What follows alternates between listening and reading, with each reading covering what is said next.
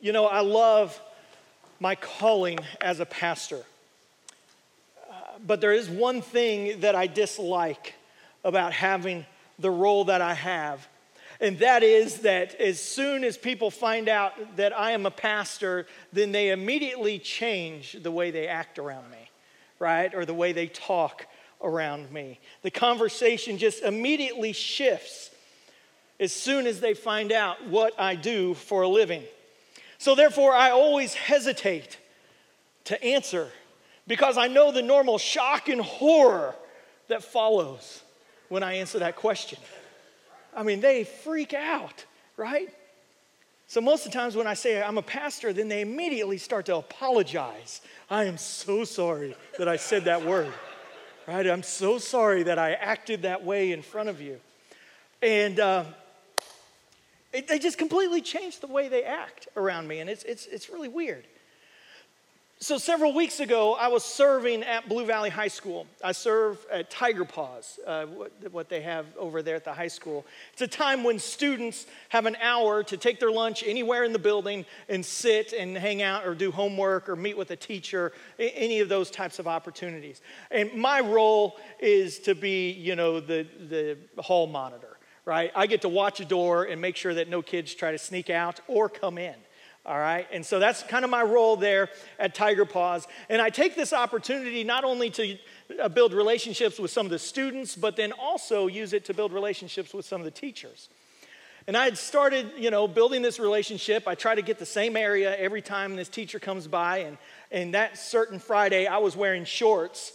And he came up to me and goes, "Man, you get to wear shorts to work?" And I said, "Well, sometimes when the boss is away, right?"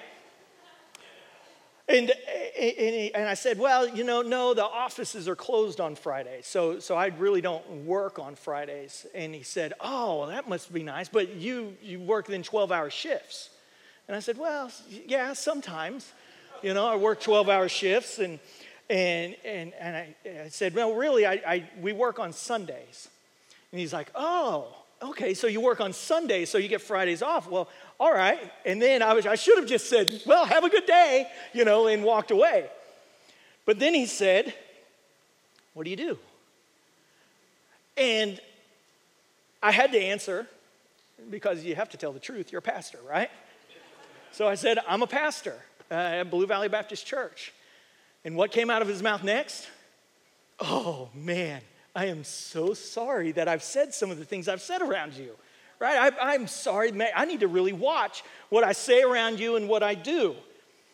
And normally, I would just respond in such the way of saying, "Man, it's all right. Don't worry about it. It's okay. I'm human," and all that kind of stuff. But for whatever reason, what came out of my mouth caused an awkward moment. Because this time, instead of just saying, "Nah, don't worry about it," I said, "I appreciate it, but you're not accountable to me." Yeah. I said, "I appreciate it, but you're not accountable to me, if you know what I mean." Right? And I kind of did this. And he kind of looked at me. And it was awkward. And then he was like, "All right, well, have a good day." But it was an awkward moment, but the statement is truth. The statement, I hope, is a statement that he will remember or that will stick. And that he will recognize, wow, I'm not accountable to anybody except for the one and only God. And in this section of scripture that we're going to look at this morning, Paul is going to show really the whole world who they are accountable to. See, because the whole world is accountable to God. And the judgment ultimately is going to come from God. And this morning, I hope that we see that God's judgment is faithful and fair. Some of the hardest questions that the world asks of God is God faithful and is God fair? And hopefully we'll be able to see that this morning as we dive into his word. So if you've got a copy of God's perfect word this morning, go ahead and open it and let's stand together and honor the reading of his word by reading Romans chapter 3, verses 1 through 8. Paul writes, "Then what advantage has the Jew? Or what is the value of circumcision? Much in every way. To begin with, the Jews were entrusted with the oracles of God. What if some were unfaithful? Does their faithlessness nullify the faithfulness of God? By no means. Let God be true, though everyone were a liar, as it is written, that you may be justified in your words and prevail when you are judged. But if our unrighteousness serves to show the righteousness of God, what shall we say? That God is unrighteous to inflict wrath on us? I speak in human way. By no means. For then, how could God judge the world? But if through my lie, God's truth abounds to his glory, why am I still being condemned as a sinner? And why not do evil that good may come? As some people slanderously charge us with saying, their condemnation is just." May God be honored by the reading of his word. You all may be seated. So what Paul is doing now is he's acting as a skillful teacher, creating a hypothetical picture of someone interrupting his teaching with objections, as we saw all of those questions that we read.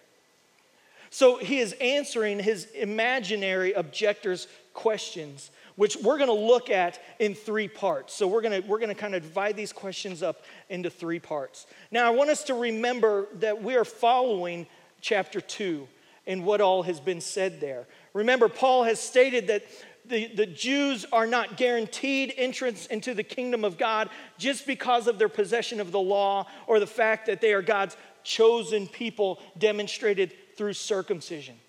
And Paul now anticipates the response of his readers. And he begins to ask the questions that he knows that they are asking. So based on the previous chapter, Paul then asks, so what's the advantage? What's the advantage of being a Jew? So if Paul were writing this letter to us today, to the church today, he might have asked, what's the advantage of church membership or baptism or participation in communion? Those practices that do not guarantee salvation, but that many people place their confidence in. And their confidence hoping that they guarantee salvation. So just because we practice religious things or are a member of a church, that doesn't mean that we are safe from eternal separation from God. How do we know this to be true? Well, Matthew chapter 15 and verse 8, where Jesus is quoting Isaiah, saying that people honor him with their lips, but their hearts are far from him. Or they worship me in vain. Their teachings are merely human rules. But just like the Jewish believers in Rome that we're reading about here in the book of Romans, putting their hope in the law and some outward display of the covenant doesn't guarantee eternal life. Neither does making just a verbal confession of faith guarantee eternal life. Because remember, it's what's on the inside, it's what's happening in your heart that determines redemption. And that's where we have come from. So now let's get back to Paul's question. Paul's question is, what is the advantage of the Jew? Since Paul downplayed circumcision and downplayed the covenant, we would expect him to say what? We would expect him to say there's no advantage. There is no advantage whatsoever. But instead, Paul says what? He says much in every way. So what's the advantage? Look at verse 2. He says, to begin with, or first, the Jews were entrusted with the oracles of God. There are many advantages to being a Jew, but the main one, the first one, is that the Jews were given the oracles of God. They were given the Word of God, and there is no greater advantage than to have the Word of God. Because the power of God is found in the Word of God. The power of God is found in His words. The power is not in preaching. The power is not in programs. The power is not in Sunday morning services. No, the power is in the Word of God. The Word that cuts through our minds and our hardened hearts. It can pierce our souls and bring us to Christ. This is why it's so important for me and my wife Jamie to make sure that our kids are in church as much as possible. Because I want them to be in the presence of the Word of God. I want them to hear God's Word being read. I want them to hear God's Word being preached and taught and prayed and sung and memorized. God's Word is the most important part of anything we do here at Blue Valley. Because in it is the power of God. So Paul says, yes, there is advantage in being a Jew, and that advantage is found in the possession of the Word of God. So he continues with a second question in verse 3. He says, what if some were unfaithful? Does that nullify the faithfulness of God? In other words, is God's judgment on the Jews' faithlessness, does that not make God faithless also? After all, it was God who promised to be faithful to Abraham's descendants. Is God not now being unfaithful? And Paul is outraged by this thought. He says, by no means. How can anyone suggest God being unfaithful? See, Paul covers this topic more in Romans 9, so I can't get very deep into it. But basically, the lack of the Jews' faithfulness does not make God unfaithful. Paul rejects the idea that for God to be faithful, he must accept Israel whether they are right or wrong, whether they do good or they do bad. And we're going to get more into that in Romans chapter 11. But Paul is so disgusted by this thought that he makes this statement in verse 4. He says, let God be true, though everyone were a liar. If every human being who ever lived declared that God is faithless, God would be found true. And if every man who testified against him would be found a liar. God is true. He is faithful. And no one can stand against him. So Paul continues to write. And he continues to write, but he quotes Psalms 51. He says, that you may be justified in your words and prevail when you are judged. See, Paul hits deep here. He hits deep here because he's pointing to the Jews' greatest king, and that is King David. This is the psalm that King David composed after he was confronted by Nathan for his adulterous relationship with Bathsheba. In David's analysis of his own sin before God, listen to what David says to God. He says, God, you're right, and you're blameless in your judgment.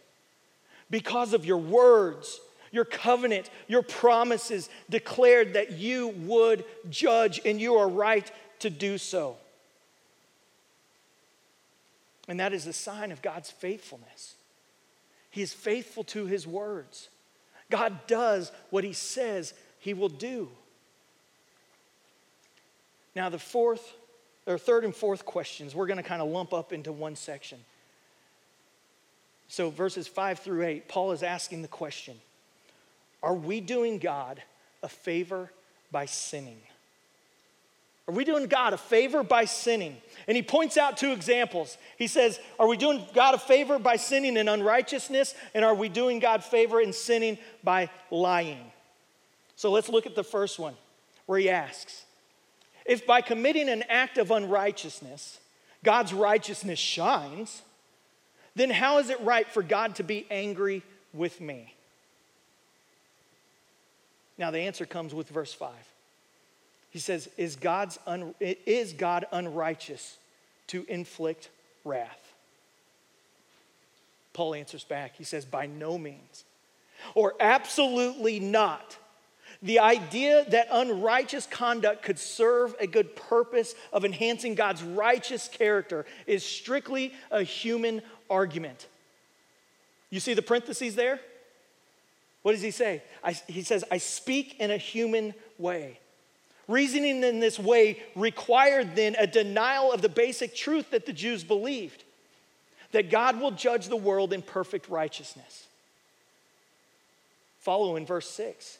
He says, for then how could God judge the world? If this is your argument, then God would be an unrighteous judge. And that cannot be. So he continues on into verse 7. And he asks this second question. If lying makes God's truth look glorious, then why am I still condemned for it? This is lying for the purpose of magnifying God's truthfulness. And God is not pleased when you lie. He is not grateful that you lied to magnify his truthfulness. And this will be the cry of Judas on the day of judgment. Imagine with me, Judas asking God, why are you picking on me? The best thing that ever happened to the world was the crucifixion of Jesus. And if it were not for me, you would have no atonement, no one to pay for their sins. You should be thanking me, God, that I fulfilled the scriptures and delivered him into the hands of the Gentiles. And this is Paul's argument. Attempting to show God's glory by sinning is outrageous and can never be justified. And we're going to get into that more in chapter 6. But Paul ends this section of scripture that we are looking at this morning with an accusation against the gospel that he was sharing. See, people had been slanderously saying that he was throwing out the law, that he was encouraging others to get rid of the Old Testament. And they were saying that he was teaching, do evil that good may come. And that is not his gospel. See, Paul never entertained the idea that the ends justify the means. Those who take his teaching and twist it, Paul states, their condemnation is just. Or in other words, their punishment is deserved. So there are two questions that I want us to dive into and ask in this text. And I believe these questions are questions that every human being on the face of the earth have probably asked at some point. And these two questions are all of these questions kind of combined into what Paul is asking us in this text, and hopefully teaching his readers in this text. The first question is this, and these are tough questions. These are not easy ones to answer or easy ones to understand. But the first one is this: is God's judgment faithful? Is God's judgment faithful? The Jews and even Christ followers today would answer this question by simply saying, of course. God is faithful. God is a faithful God. We all love to follow a faithful God. He is faithful to give us our strength. He is faithful to provide our needs. He is faithful to answer our prayers. We love quoting Philippians 4:19, which says, and my God will meet all your needs according to the riches of Christ Jesus. But hear me out. We struggle with God's faithfulness when his faithfulness is against us. Right? We struggle with God's faithfulness when his faithfulness is against us. What did Paul say was the advantage of being a Jew? It's because they had the oracles of God. Well, we're in the same place. We're in the same place. We have the word of God. Our problem is just like many of the Jews of Jesus' day, where he states in John chapter 5, verse 39 through 40, he says, you search the scriptures because you think that in them you have eternal life. And it is they that bear witness about me, yet you refuse to come to me that you may have life. See, we tend to come to God's word and search for a better life. How do I live a better life? God, please tell me through your word. Thinking that our better life is found in being a better me.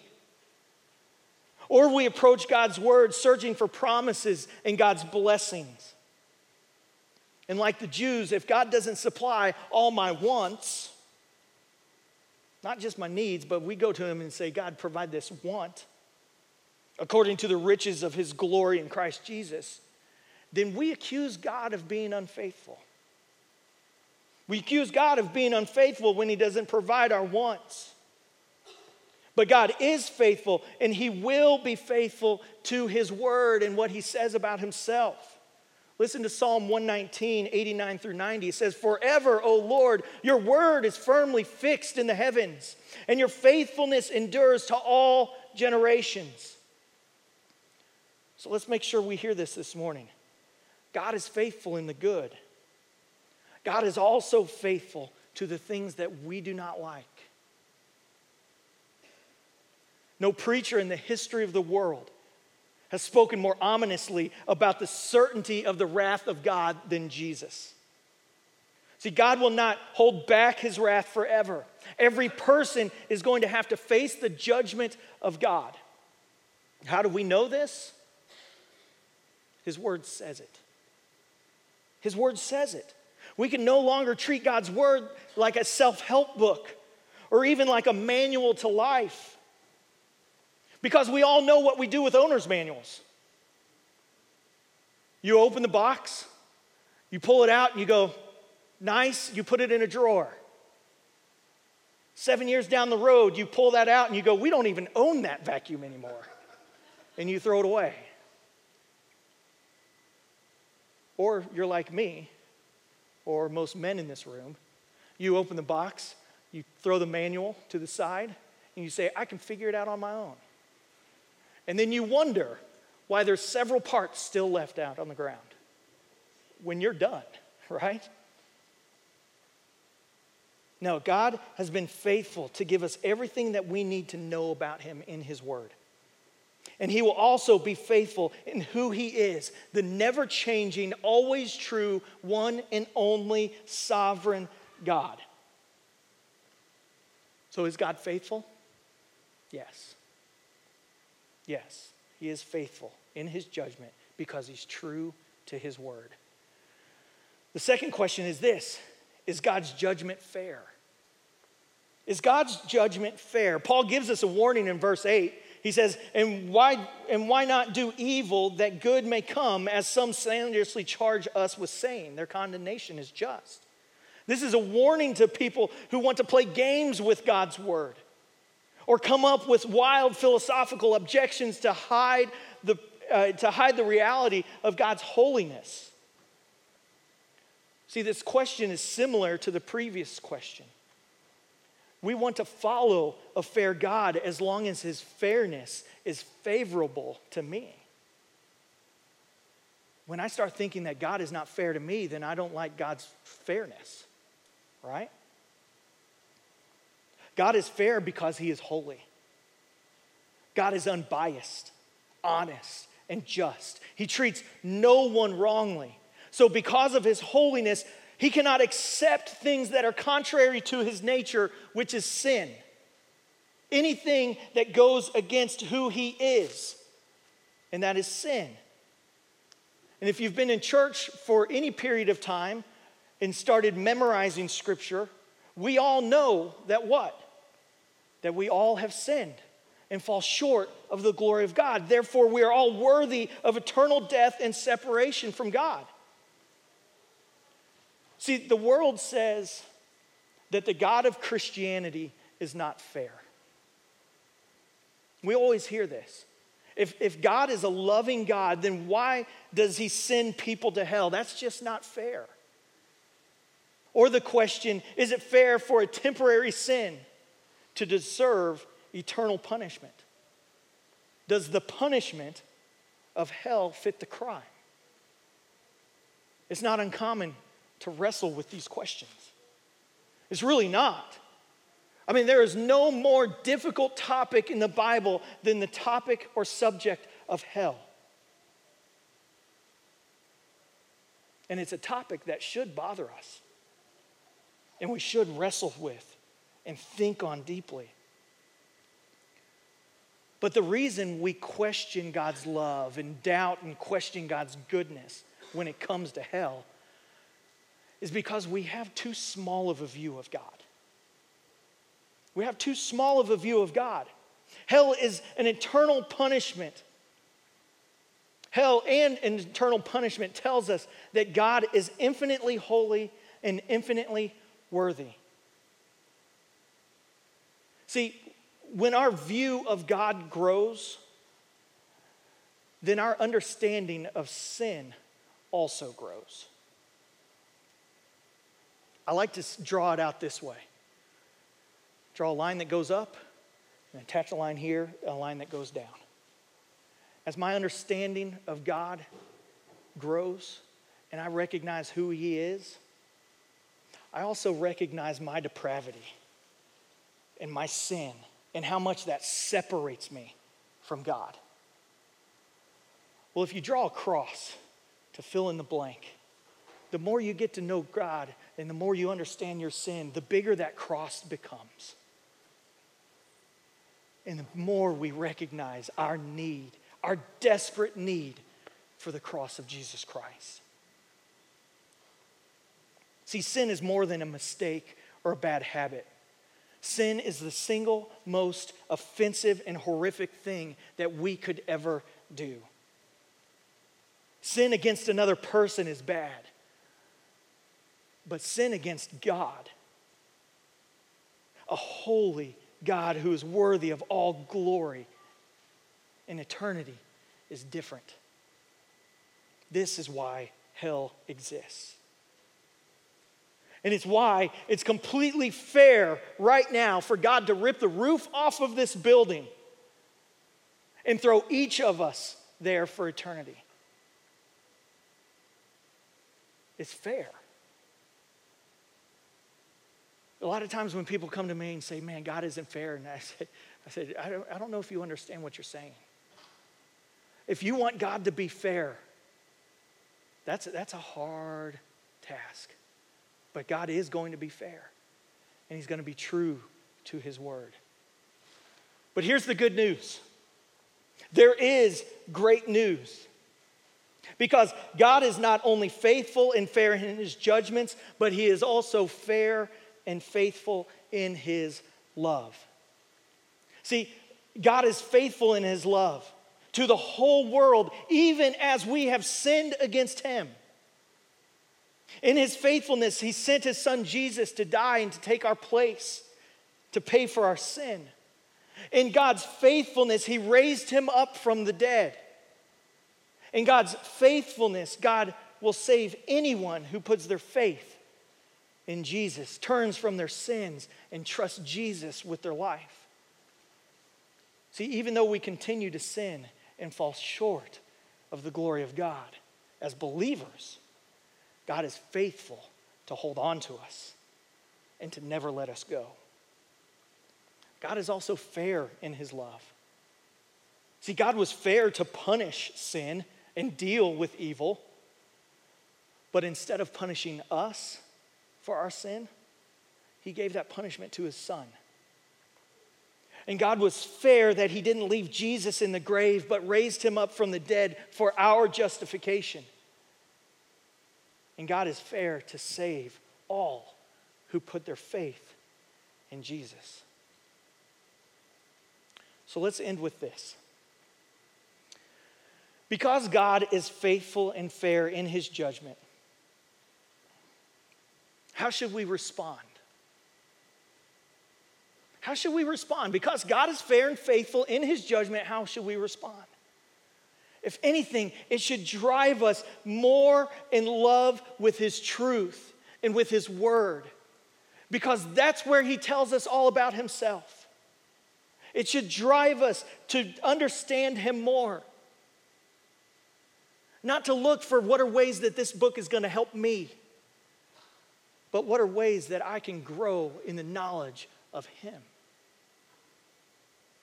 So it should drive us to the truth and to desire to know Jesus more and more each and every day. And then as believers, those of you who have already put your faith in Jesus Christ, the knowledge that God is faithful in his judgment and fair in his judgment should have us desperately seeking those who do not know him and sharing the gospel of truth with them. They might reject it, and that's not okay, but it's not your fault. But you continue to share because you know the truth. You know the word. You know the answers. So what's the advantage? You have it in your hands. You have it in your pocket on your phone. Let's share it.